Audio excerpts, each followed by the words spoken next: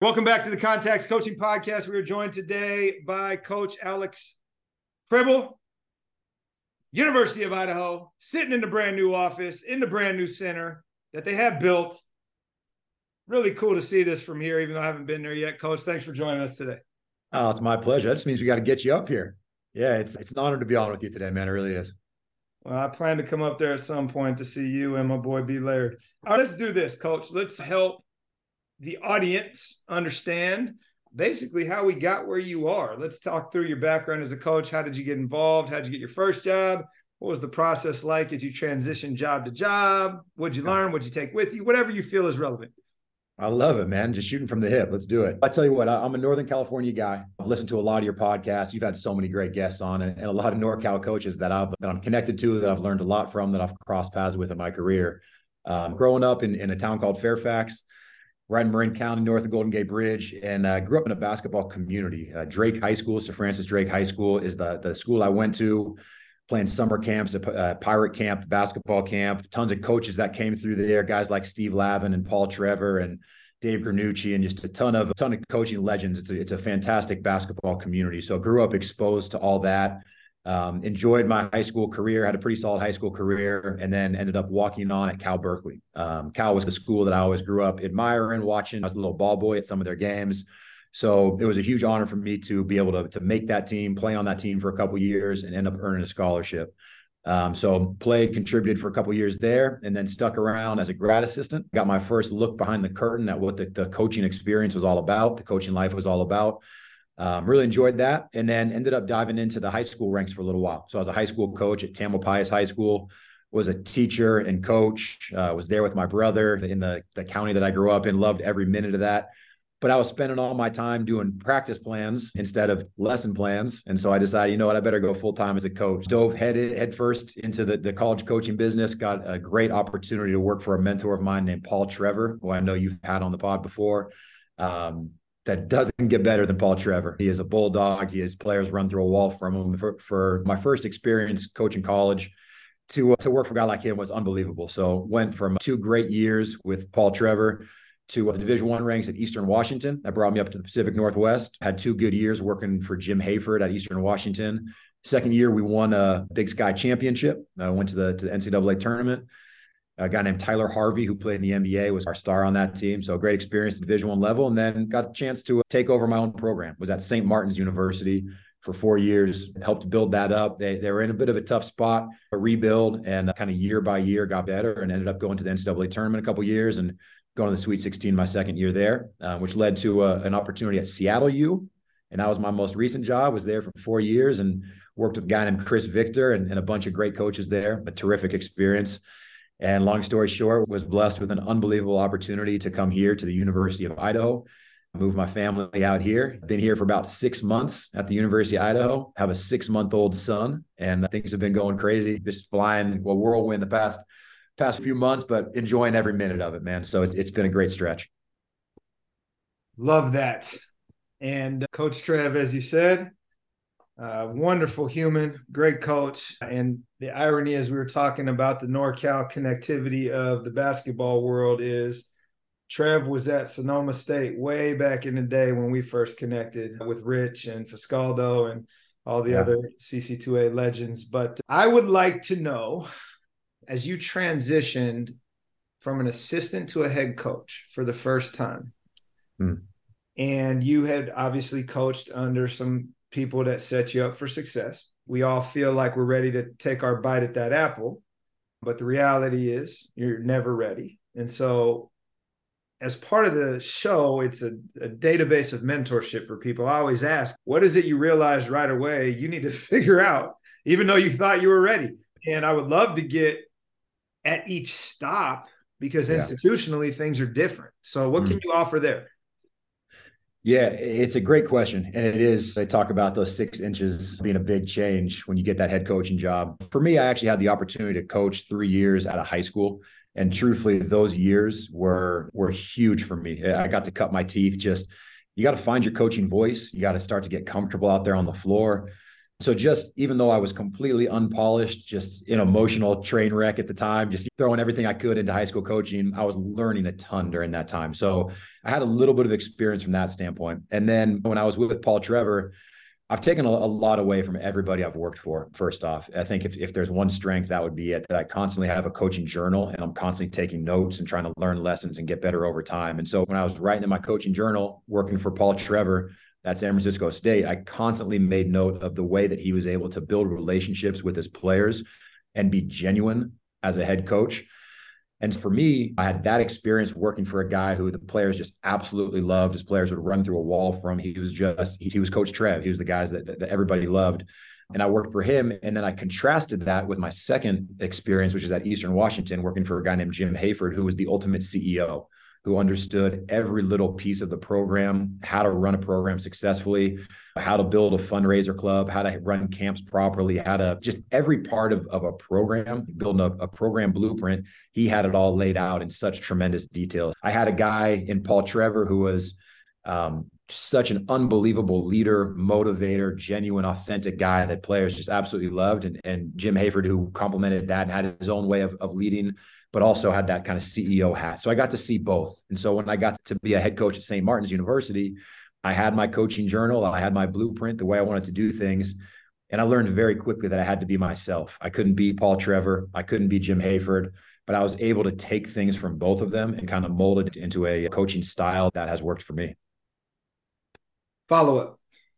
I have my blueprint. I'm ready to go in. I'm at St. Martin's. And over the course of, let's say your first year, I'm sure it all blends together, but let's give a start and stop to it. And then I would love to know the same at Seattle, and we're not quite there at Idaho yet. But what did you immediately realize you needed to throw out of that blueprint? And what did you need to ad lib that wasn't in there at either of those stops? Yeah. I think the reality is I just couldn't be structured with it. I couldn't follow every single part of the blueprint to a T. And for me, it was more about having a framework, right? I wanted to go in with the framework in mind, and then I could make adjustments. So I knew that I would have to make adjustments, but I made adjustments to a lot of it, man. I had everything laid out in pretty good detail in terms of what plays we wanted to run. And obviously your plays, your X's and O's are going to adjust to your personnel. I knew what kind of players I wanted to recruit, but then I look at the scholarship allotment and things are going to change drastically based on what you have in terms of resources. It was constantly changing and I was modifying my approach, but at least I did have a framework. I did have a blueprint in mind going into it. So I think across the board, from the strategy, from the X's and O's to the operations, to the fundraising, there were adjustments made to absolutely every part of the blueprint. I was learning as I went, and I was modifying that coaching journal and just trying to get better day by day. So you've mentioned fundraising twice now, and this is not something that I think gets coached enough as we are developing the next generation of coaches. Yeah. So I'm curious, because you said Hayford as the CEO had this thing dialed. What have you found that works at every stop when it comes to fundraising? Because obviously there's different things, like what I'm going to do here versus what you're going to do there is different. But what have you found that works at every stop that you can offer other coaches that are listening? Yeah. Fundraising is tricky, and fundraising is something I think I'm still working to get a lot better at everywhere I'm going. For me, fundraising, much like recruiting, is about relationships. So you have to identify the people that want to support your program. And it might be different at some levels. At the high school level, it was finding the friends and family and the community members that wanted to support. And here at Idaho, it's much more about the alums and the boosters and maybe the local business owners that want to support in that way. So you identify who the people are that have an investment in your program, and then you start to build those relationships. A big part of what I've been doing here at Idaho, honestly, is just relationship building with alumni, relationship building with the community members. And I think of it as like planting seeds. I'm not asking for money right now. I'm just talking about our vision for the program.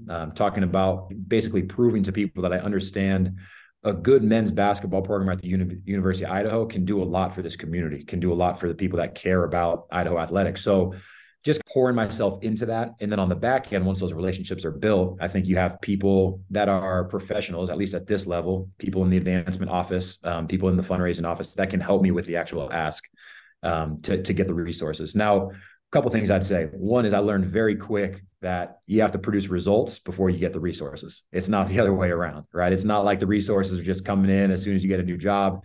Now you gotta prove it first. But once you do and you have some results and you move the program in the right direction, then you need a framework in place, whether it's a booster club that we've had a lot of success with. We call it the 6-man club. That's something directly from Jim Hayford at Eastern Washington, that there's basically tiers for people to invest and donate at different levels and gives them a little bit of ownership of the program. And that's been great for us, but just need a structure in place once you have those relationships built, and hopefully you can have some people that are willing to help out. Yeah, and I think I would echo that for those that are listening. The key thing I heard you say is I'm not asking for money right now. I'm just building relationships. And Right. ultimately, Chad Sanji said on this thing, I don't know, a year ago, which was relationships are like bank accounts. You got to make deposits before you can take a withdrawal. And so That's a great ultimately, like you're not trying to be transactional by any means, but one. you go in there like with your hand out, like you're missing the boat on this thing. Tell people what you're doing. Let them involve, let them be behind the scenes and like where you're trying to go. And you'd be surprised at the help that's out there for you, both financial, material, and not material support. Yeah. Yeah, no, that's spot on, man. And I think when you talk about fundraising, sometimes you just start thinking about the dollars and cents. And it's that you make a great point, man. There's a lot of resources that people can provide, different ways they can support your program that might not be monetary. So you sit there with your hand out asking for a $50 donation, when in reality, you could be building a relationship and that person could have a connection to somebody else that can come and speak to your program, or that can donate something to your program. Or there's just different ways that people can help impact your program or impact your young men. That all has to do with fundraising, and really at the end of the day has to do with relationship building. Yeah, no, I love that. And I think it's super important that people that are wading into this understand. I think you could probably echo this when you were young at TAM, probably keeping a super tight circle. Mm-hmm. Whereas if you went back there now, and I was the same way at El Camino, it's now just let us do us and you guys stay over here versus, you know what? I want everybody involved. Come to practice, come ask questions, come hang out, because it's your ego gets out of the way and you realize, like, why would I be shutting people out? Absolutely, man. And that's been our policy here at Idaho. We want as many people in the building as possible right now. Every football game, I'm out there at the tailgates talking to people, engaging. Every soccer game, we're out there supporting. Everything we can do to engage with the community right now and have people take a look at our practices, have people we're just trying to generate some excitement right now, have people involved. And that's a big part of what we're doing. Love it. All right, let's pivot. What would you say is the best thing you do in your program that has the largest ripple effect on your culture? Culture is a buzzword. I don't want you to go down the rabbit hole there, but one of the things that I offer that we do that I actually stole from Brandon when he was at Menlo was that, like, we hug before practice, after practice, before games, after games, Yeah. as a way to break down some barriers, especially in our male athletes, where generally they're not taught to emote. They're not taught to say, I love you. Yeah. And so that's been a way that we've utilized that tool over the years in all of my stops. Something like that. What do y'all have that you've brought with you that you will always do no matter what? Yeah, we've got a number of things. First off, I love that idea about hugging. We do that too. I think it's less of a formality, but basically before every practice, I get a touch with every guy. It's a hug, it's a whatever it might be, but it's a touch point with every single guy before every practice. I love that, man. And yeah, you're so right. In our community, in our day and age, getting guys to let down their barriers, let down their wall a little bit, emote, love each other. It's so important. So all that is related to our culture. A couple of things that I think are specific for us. One is actually new this year and has been huge for us, building a new culture with a new program. We call them NBTs, but they're non-basketball talks. It's every Wednesday, and it's exactly what it says. It's we're not allowed to talk basketball during this hour and a half, whatever. So we've done all sorts of stuff in our NBT. Some of them is just sharing about your family, sharing what's your favorite holiday, what's your favorite food, just get to know each other a little bit. Some of them is teaching the guys how to tie a tie or change a tire. We went downtown for the Juneteenth holiday and just celebrated with the local community. Just different things unrelated to basketball, but all completely related to cohesion. We want our guys to have not just task cohesion on the court, but social cohesion where they're getting close to each other, they know each other, and just forming strong bonds. So those MBTs have been huge. Another couple that are just a huge part of our program. After every single practice, we identify one player as a coaching staff that we think had a good practice, and we have them speak to the team And then we have them call out one of their teammates to actually get the break at the end of the day. So different ways to encourage kind of a player-led program. We want them talking to each other, them engaging with each other. It's just the way we wrap up practice every day, those player-led huddles. And then I think the last one that's related to building our culture that's been really good for us is something I took from Chris Victor at Seattle U. Was a huge part of our program there. We call them put-ups. But at the end of every week, we circle up, arms around, just like we do at the end of every practice. And we just open the floor. Who's got to put up? Who wants to recognize anybody else in our program? And sometimes they'll be recognizing the athletic trainer or our strength trainer or a teammate. Sometimes they're recognizing players who are hurt but are still battling through. Or sometimes a guy just needs a little pick-me-up, and his teammates are able to genuinely, they look each other in the eye. They can't just tell the group. They have to look each other in the eye and say, hey, I got to put up for so-and-so, and here's the reason why. And you're just talking to each other honestly, and that's been huge for us too. So those NBTs are big for us. Those player-led breaks at the end of every practice are important for us. I think the put-ups have been really big too. That's great. All three of those. The idea of the put-up, we call them celebrations, in regards to how you continue to focus on things you're doing well when the season can sometimes be choppy.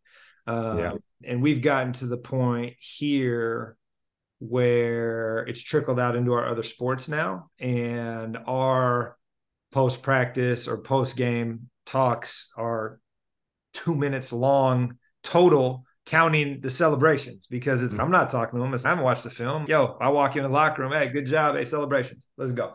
And then we're out. And I think the value of what you just offered, especially in this day and age and building cohesion, as you said, is super important.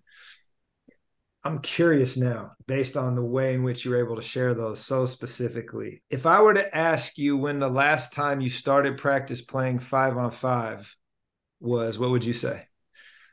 Started practice? Never. All the balls out right when you walk in. Never. But I don't mean to interrupt, but it's funny because you're putting your finger right on something that we literally talked about today, which is the need to do that more often, and the need to not have everything overly structured where it's the same routine over and over again. There's so much value in mixing it up and warm them up, maybe get a couple pregame shots, and let's just get to it and learn from that. Man, it's a great comment. Chris Oliver, Basketball Immersion, talks about that kind of thing all the time. And we're trying to find our right flow, because I do have a tendency to be overly structured at times. But I think that kind of thing is really valuable, man. I'm not asking to convince you to do that, but although I appreciate your playing with it. Tyler Costin, PGC guy, came in and spent 3 days with our teams a couple years ago, and he just posed the question. And he's like, when's the last time you did this? I said, never. And so we're going to start right now. Boom. And then what I was really getting at with you is, what are some things that are similar, that are out of the box and non-traditional that you do? Yeah, it's a good question. I like to think a lot of the off-court things that we do are a little bit non-traditional, a little bit outside the box. I think we value those bonds. We value our players' mental health. We do some things. We have a nutritionist on staff. We do some things related to the players' well-being that I think are maybe a little non-traditional, or at least a little maybe new school, that are really important for us. So having the positivity, we talk about having passion in our program, which is positivity and enthusiasm. That kind of that culture, if you're watching a practice, I think that's a little bit unique, and you just don't see everywhere. That's a strength of ours. Beyond that, we do a number of things off the court, but on the court, there's not a ton, man. It got me a little tripped up here, because there's not a ton that I would call non-traditional on the floor. I'm not trying to trip you up. It's a seed. Do what you want with it later. Maybe that's a conversation moment for the staff. Yeah, I like the idea. Hey, I like the idea, man. And talking to another coach on this, let's think about it. Let's roundtable this a little bit. For us, we're always looking for new ideas, new things to do. And so, yeah, we got to keep mixing it up for sure. Keep it fresh. No doubt. And what I found is that, what do the kids want? They want to play.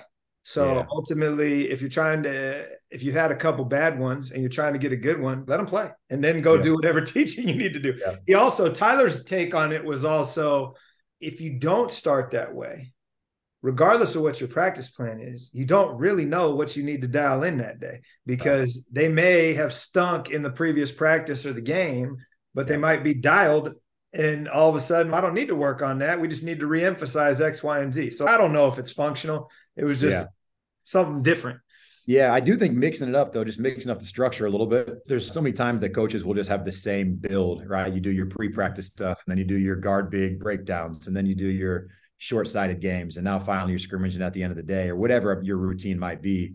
And there's value in mixing that up. I think there's value in get the guys warm, get the guys loose, whatever your dynamic warm-up is, maybe get some shots to make sure they're performing right, but then just roll them out and let's get our scrimmage in. And from there, you can identify, like you said, identify where we're struggling that day. Maybe you're not rebounding the ball well, and then you want to backtrack and get some rebounding drills in or whatever it might be. But there's definitely value in mixing it up like that.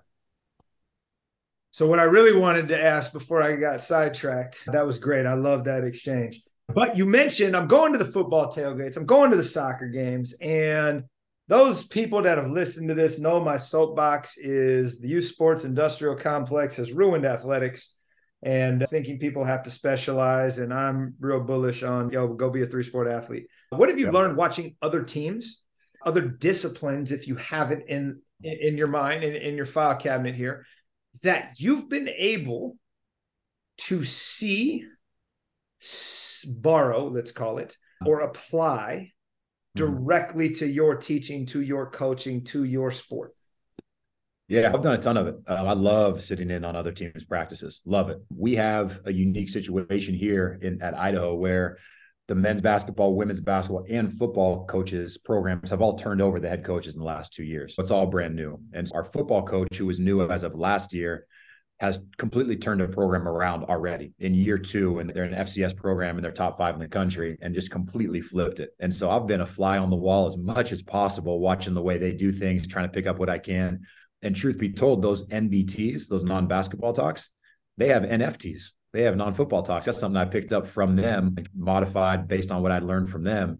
So I'm picking up things all over the place from the other programs. I sit in on our women's soccer practice. That coach does a phenomenal job. And everywhere I've been, I've tried to watch and learn from the other staffs, the other programs. Here it's beautiful because our women's program, who's practicing right now, right behind me, I can just stand up and look out my office and soak up some of the new drills or the different teaching that they're doing. So always trying to learn new things. I think, first off, I completely agree with you that so much, especially in youth sports, so much can be learned from playing multiple sports. I was a 3-sport athlete growing up, really a 4-sport athlete. I think there's tremendous carryover from one sport to another.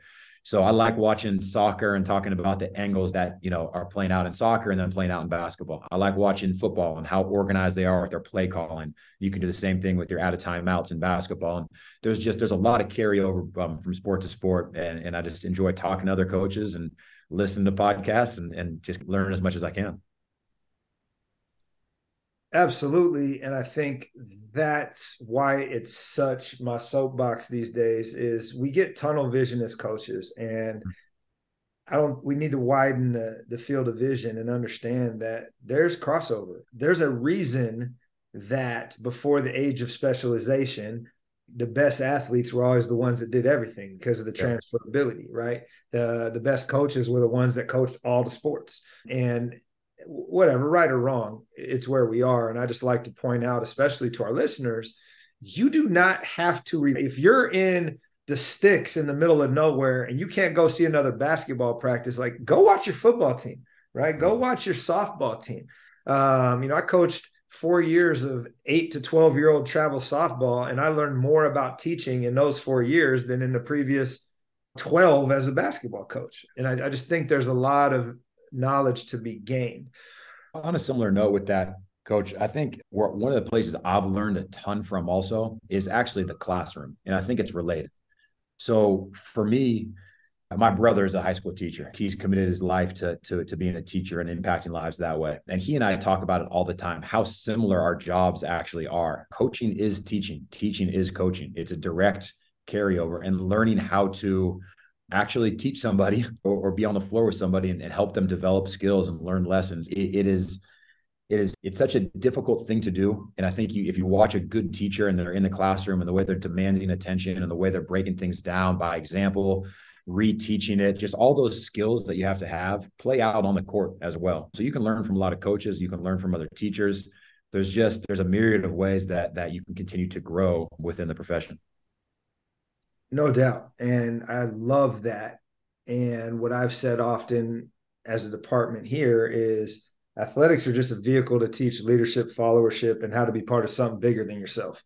Yeah. It's like basketball, water polo, football, whatever it happens to be. Like that's Uh-huh. the end goal. Yeah. And I think figuring out how to utilize the vehicle to get where you're going, especially as we help develop young people to be the next generation of leaders.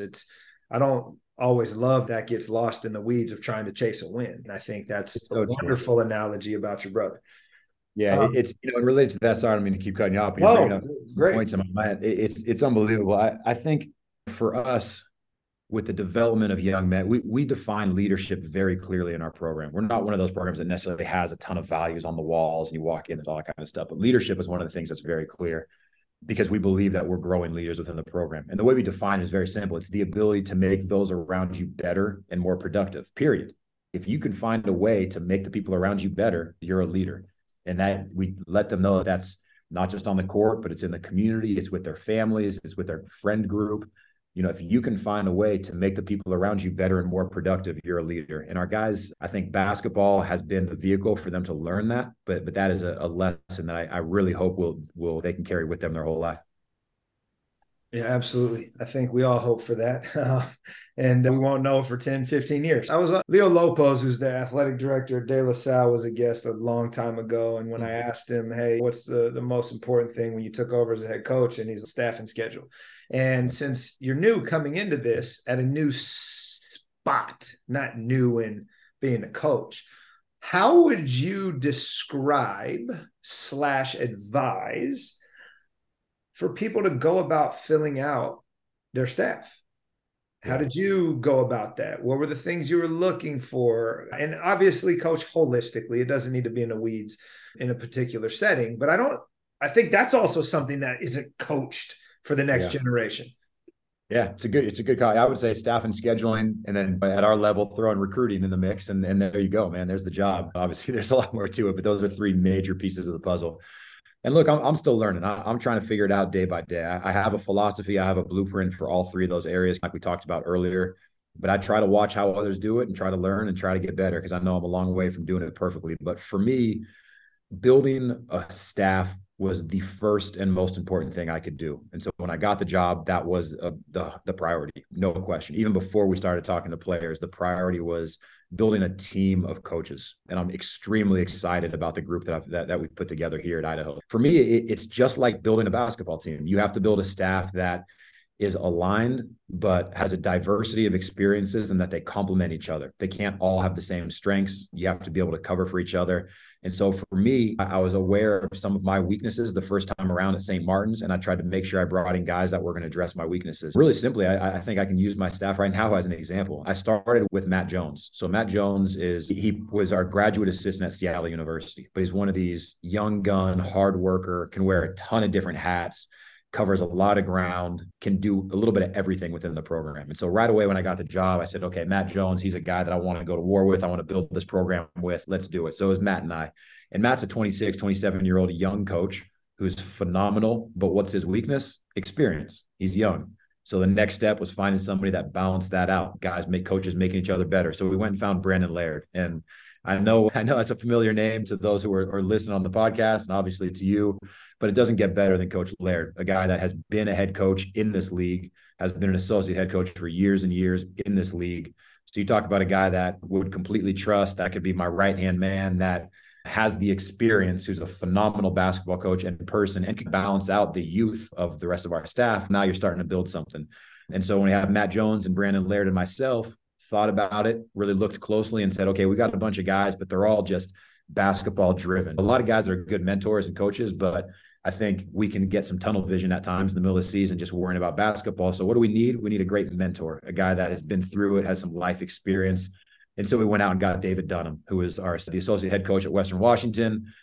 Not only a fantastic coach, but just the ultimate mentor, the ultimate human being, somebody that if I'm getting on a guy in practice, Coach Dunham will come behind and make sure he's putting their arm around them and supporting these young men. So I guess what I'm trying to say is building a coaching staff is like building a team. You have to have different guys that complement each other, that have different strengths, different weaknesses, and they're going to get better all together. And we were fortunate enough to actually add a guy named Adam Ellis, who was with me at St. Martin's, who's also a phenomenal coach that really complements all the other coaches on staff very well. That's the way we did it, for right or wrong. That's the way I think about it. And that's my framework for building a coaching staff.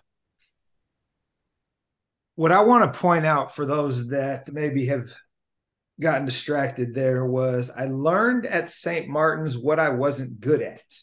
And I started there. And I want to offer that to all of us that are listening, that there's a couple different approaches in life, right? I'm not good at X. Let me go spend all my time trying to get good at X. Or the other approach, which is I'm not good at X. I'm going to go hire somebody to do X so I can do Y.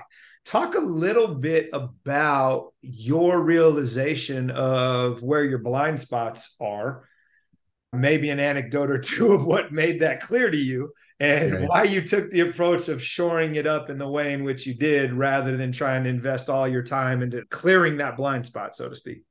Yeah, at St. Martin's, I was a young first-time head coach at the college level. And so when I was 29 years old, 30 years old in the first season, I approached that job with the idea that I didn't want our players to take advantage of my youth. So I was a little bit separate, meaning, I tried to be a good role model, but I was very aware of being the head coach, being the coach, making sure the guys knew that there was an authority in the room. And that's not the way I want to run it now. I've grown out of that. But as a first-time head coach, that was a weakness of mine. And I was emotionally driven and passionate. And some of the things that made me good at the time also were my weaknesses. And I recognized that, and I got better at that as the 4 years at St. Martin's went on. But so when I took over here, I took those lessons with me. And I want to make sure that I'm diving deeper into the relationships with guys and making sure that just finding ways to address some of those things that I didn't do a great job addressing the first time around. And the way that we run the program here, man, I call it roundtable, but every single day we have a roundtable meeting. It's not a, you do this, you do that. It's we sit around together, have a discussion about every aspect of our program. And so I need guys that coaches that it's vertical, it's horizontal leadership, right? We're all impacting each other. We're all helping each other out. We're all trying to find a solution together, not just a bunch of guys that are yes men that are doing it the way I want it to be done. I want us to all come up with the right solution together. And build a coaching staff of guys that have different experiences, different ideas, and we can all complement each other. I love that. And it takes me to a follow-up, which is, can you point to a few tangible, let's call them discoveries, from when you went from head coach back to assistant, full circle back to head coach? What did you learn sliding out of that head coach chair back to becoming a recommending body again? Yeah. I think there's a couple of things that come to mind. One is I was obviously able to put myself in the shoes of Jim Hayford and Chris Victor better than I was previously, meaning if they were going through something, I knew when to bring things to their table and when not to. Maybe I could keep things off their plate a little bit more than I did the first time around. But there was also a different kind of confidence. I think that was a big piece of it. And the reality is if I believed wholeheartedly in something and I could show it on film and I had examples to back up what I'm saying, I felt completely confident bringing it to them and saying, hey, look, this is the way I think we should do this. What do you think? And I think I was better at that the second time around. When I was a first-time assistant coach for Paul Trevor at San Francisco State, or even Jim Hayford at Eastern Washington, I was much more of an observer, I think. I'm trying to learn, trying to take notes, trying to understand. And the second time around, I knew I could impact things at a different level. And so I was confident in that. And if I was going to bring something to their plate, I was going to back it up with film and back it up with analytics and tell them, why I believed in it. And I think that would make it easier for them to move forward with one of my ideas. So I think that was one of the big things that changed. Thank you.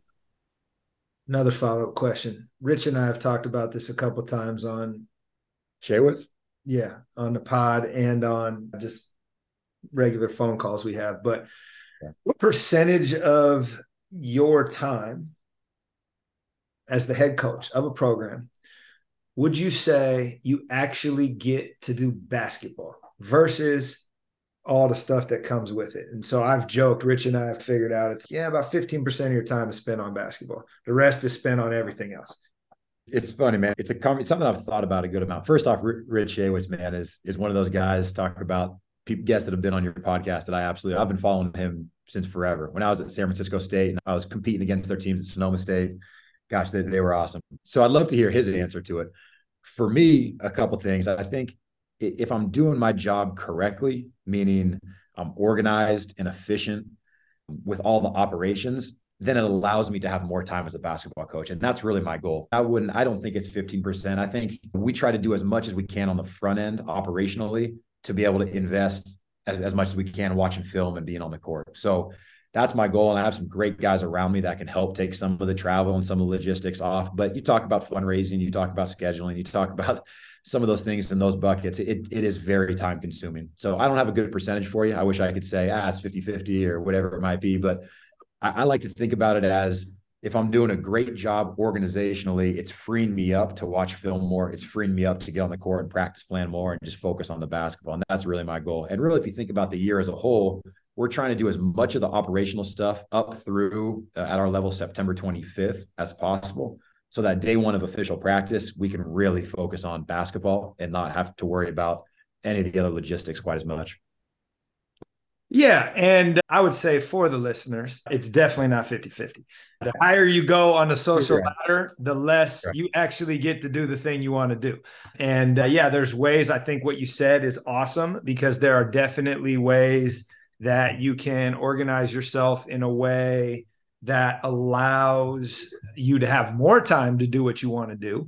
The reality of it is you're getting called in as the program lead to deal with things that ultimately at the university level are taking more precedence than, hey, we're trying to win a game over here. Same with me as the AD. I can't tell you what I do on any given day, but I know I'm getting pulled into a lot of stuff that has nothing to do with trying to win a basketball game. Let's go here. You've talked a lot about how your approach has shifted over the years, but I'm curious to know, as a guy that's always trying to get better, this is a growth mindset question I stole from Rich Stahoviak, which is, what have you most recently changed your mind on? And you could take it as a basketball thing if you want, or not, or it could be a personal life deal, anything you want to use to answer it. But in truth, it's, hey, I used to be real dug in over here for good reason. I had the why. This is what we do. This is how I navigate the world. And now I'm over here, and here's why. But it was an intentional shift in approach based on data or whatever it was, where it wasn't just, this is what we've always done. Yeah, a couple of things come to mind. One is actually related to our conversation earlier, which is we play, just take it from a basketball standpoint first. We play just live 5-on-5 scrimmage way more than I used to as a high school coach or early in my career as a college coach. We're playing 5-on-5 every day in different versions of short games, 4-minute games, 2-minute situational games, a full minute 20 or full 20-minute half. We play a lot, and then we try to backtrack and learn through playing. So I think structurally, that's one of the biggest changes that I've gone through. Now we're not grinding guys. We rarely go over 2 hours. We follow with a lot of skill work. But yeah, if we go for an hour and a half, hour 45, a solid chunk of that is scrimmaging, is 5-on-5 scrimmaging. We might have different emphasis within that scrimmage, working on defending certain concepts or working on running certain actions, but we're out there playing 5-on-5. So that's something that has completely changed. If you would have watched when I practiced as a high school coach compared to now, it would look completely different from that standpoint. Beyond that, maybe a little more big picture is, I come back to the growth, the change I've made as a coach. When I was a younger coach, I just was much more basketball heavy. Like basketball was that was the game I was teaching. Everything was revolved around basketball. And now as a new father, and just having been through this a little more, I think I've invested more in the one-on-one meetings. I've invested more in spending time getting to know the ins and outs of our players, the motivations of our players, talking about mental health with our players. Just, we're spending a lot more time on that. And it's not that I was obviously like anti that or against that earlier in my career, but it's just been much more of a focus. And I believe it has a much larger impact on performance than maybe I did earlier in my career. Yeah. And I'm sure you've seen a tremendous benefit out of that, right? And that's, if you listen to Oliver and these other guys, that's a wave of teach from the game, right? Rather than drill work. And I think to the point where another thing that Tyler said while he was here is he refuses to call things drills, they're activities. And ultimately, because drill work doesn't always translate. So how do you make sure that you're learning in that way to best serve the student athlete, right? All right, let me go here. And then I got to remind myself of what you just said that I want to follow up with. What's a piece of advice that you have received over the years that has been most leaned upon, regardless of what you're doing, right? We get these sticky messages that maybe we offer to kids or that we use in our family and other things like that. It's just, you know what? These are the things that I always lean on. Yeah, it's funny because it comes back to the first piece of advice I was probably ever given, but it's the more I coach, the more I just go on with life. I always come back to a quote from my dad, truthfully. And that was just before I took the field, before I took the court, every single time I was going to play, he just turned to me and said, "Hey, have some fun out there." And it was so simple. And I thought it was just maybe some basic encouragement, but it's something that I'm learning more and more. Our young men play the guys I'm coaching, they have to enjoy what they're doing. Their performance is going to change drastically if they're enjoying it. Can be a grind, they can work through it, but if they're enjoying that process, they're going to get so much more out of it. They're going to get better in the long run. So finding a way to have joy within a program, it's one of our core values. But having joy, having fun out there every time they take the court doesn't mean goofy. Fun is working hard, fun is doing something together as a group, but finding ways to have fun. And start with that lesson from my dad at an early age is something I carried all the way with me. Yeah, 100%. And I think that is something that, unfortunately, organized sports have taken away from kids to a certain degree these days, and not intentionally, right? It's all with the best intentions of trying to help kids get better and do X, Y, and Z. And it's you get away from the time when you just play. And I've got a kid right now that's a freshman at Villanova playing baseball, and he was also the county athlete of the year, football, basketball, baseball. And he would be in the gym playing pickup hoops in the middle of baseball season. I'm like, dude, no, like this is your main deal. You're not getting, dude, climb on. I'm going to play. This is what I do. And it's just like, I how love much it. have we gone away from that mentality Yeah, man. over whatever? Yeah. Hey, look, when I was younger, there was a pickup basketball at Drake High School. And if for those that are familiar with, with that area, it was the best hoops around. In the summer, you had a great summer camp called Pirate Camp. There was a summer league. So the San Francisco program wasn't certified back in the day. And so all the NBA players would come. You have Kevin Johnson and Jason Kidd, and these guys playing at Drake High School Summer League. And then throughout the year and weekends, weekdays, starting about 4 o'clock, there would be pickup basketball. There's 4 courts that were out there at Drake High School. It's now called Archie Williams High School, and the courts would be packed every afternoon, every weekend. And from about, I don't know, 12 years old, I'd ride my bike down to the outdoor courts and I'd play pickup, just try to get on a game at the end. And then maybe by the time I was 14 or 15, they would let me in a little more and just hooping, just out there on the court. You're with 4 different guys every time. And there's some guys that are bullies out there. There's other guys that shoot every shot. There's other guys that don't defend. But if you lose, you're off. And just learning how to battle and compete in those kind of environments. I learned so much more from that than I ever would have in a skills training session. Now, there's a value for skills trainers. Don't get me wrong. I think there's some phenomenal skills trainers out there. But especially at a young age, if you can find an environment where you're playing against other people, preferably strangers, that's good basketball still. Preferably play people that are older than you, a little better than you, and you got to find a way to compete against them. To me, that is fun, and it's how you get better. Yeah, no doubt. All right. I remember what you said. Fatherhood. How would you say in the early 6 months of that experience, your approach to coaching has changed based on now having your own progeny to caretake? What's funny is I didn't think about this on the front end of hiring a staff, but I'm 6 months into this fatherhood deal and I'm trying to figure it out day by day.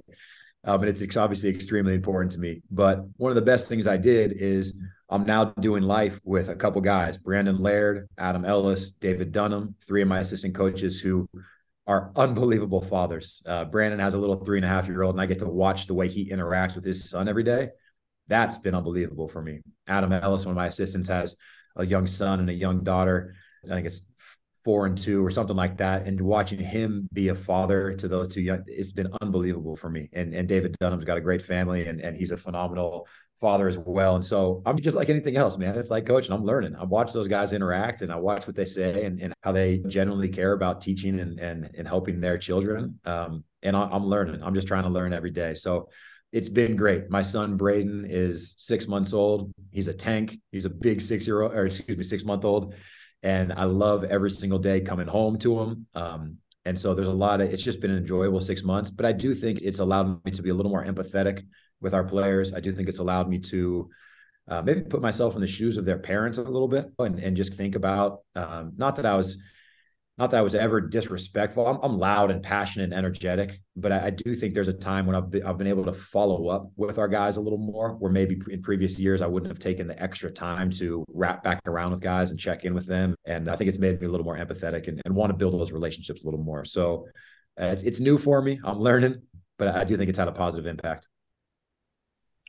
Thank you for sharing that. I think one of the things that is transformational for most of us that have children is the immediate awareness of how you now approach other people's kids and the excuses that you may or may not have wanted to make versus, yo, man, is this how I want my child to be coached? And all of a sudden there's a pivot, whether it was intentional or not. And I think also the example of how those around you are parenting and you getting to watch that. And I see Brandon parent from afar, and he's way better dad than I ever was. But at the end of the day, it's a good job surrounding yourself with unintentional role models. Last question. This is super random, but I'm thinking about it today. What is a small act of kindness, random or not, that someone contributed to your success that you will never forget? A small act of kindness that somebody contributed to my success. Gosh, there's been a lot of them, man. I think for me, it's really about when I was younger. And the name that keeps coming up in my mind, I think it is Paul Trevor. And he's been a guest on a lot. Trev was so when I talk about pirate camp, summer camp a little bit, Paul Trevor was actually one of my summer camp coaches. So when I was in fourth grade, fifth grade, I have these memories, legitimate memories of Paul Trevor diving on the floor for loose balls at a summer camp, or coaching me and really coaching me with an intensity when I was in fifth grade. And the lessons I learned from that stick with me to this day. And I think he was just a guy that really, when I was a coach and he gave me my first crack, the first time that he told me what the profession was about, he told me to hop in his car. We drove from San Francisco State down to Southern California for a recruiting event. And he just took about 8 hours on that car ride, just got stuck in some traffic, just talking to me about the profession, talking to me about what life would be like if I decided to go down this road. And just the idea of having somebody in my corner that really cared about me when I first got into the business, I think was a big deal. It's not a good answer to a small investment, but it is an example of a guy that went out of his way to invest in me when he didn't have to at a young age, and it stuck with me all the way through. It's actually a great answer, because the follow-up question then becomes, and you don't have to answer this, is when's the last time you told him that? And for everybody else that's listening, when you think about that question and you have one, reach out, tell the person how important they were to you, show some gratitude. It goes a long way to get those messages randomly when you don't expect them. Yeah.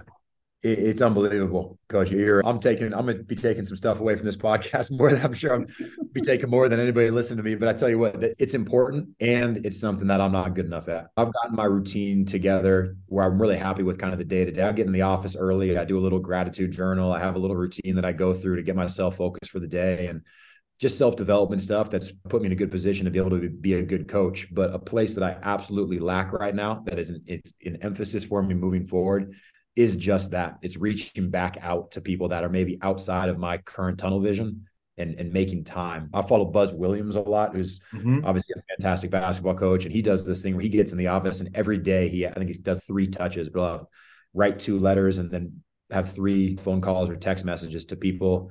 So he's just constantly reaching out to other folks outside of his circle. And that's something I want to get better at. I want to reach out to a Paul Trevor. I want to reach out to a Doug Donnellen, who was my high school coach. I want to reach out to different people that I've either coached. I actually did send a text to one of my former players today, just telling him I was thinking about him, and he said it made his day. And those kinds of things, they're important, and something that I don't do a good enough job at, but I want to in the future.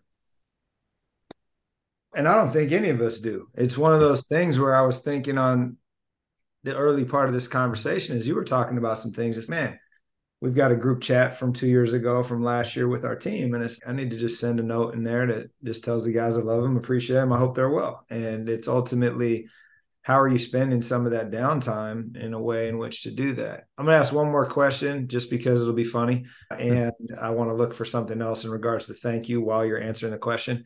As a NorCal native, who has now been in the Pacific Northwest and is now in Idaho, how big a part of your vocabulary at this time is the word hella?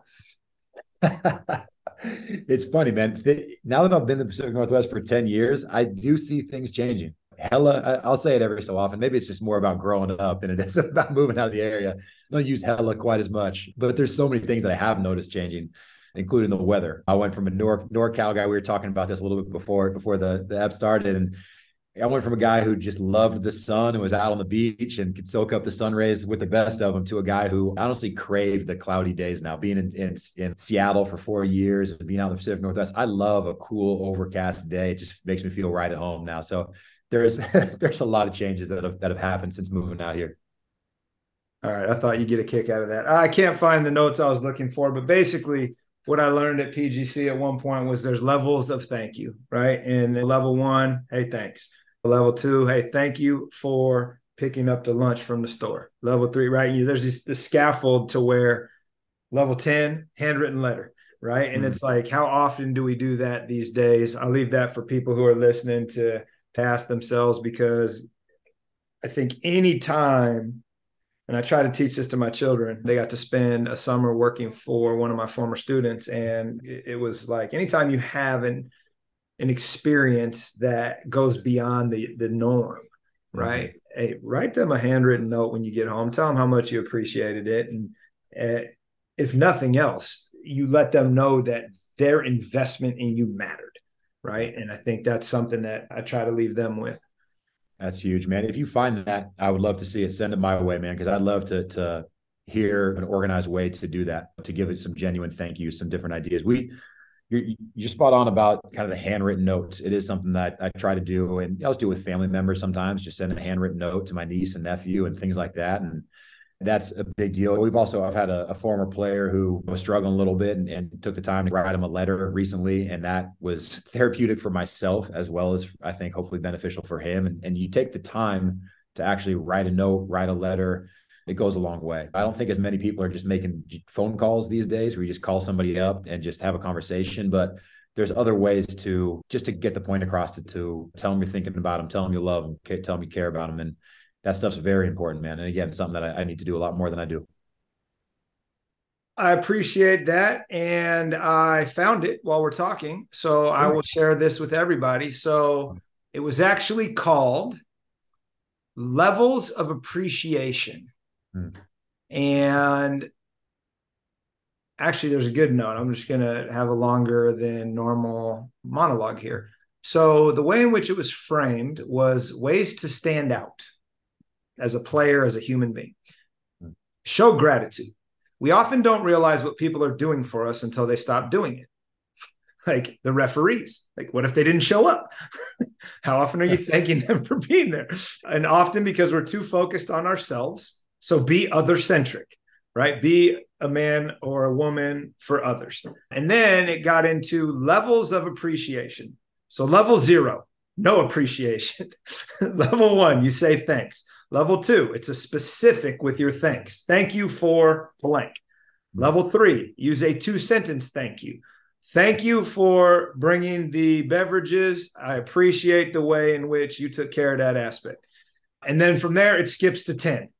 Write thank you notes. The power of written words and notes is unbelievable, especially mail, right? We grew up in an area where there was like email was just coming around.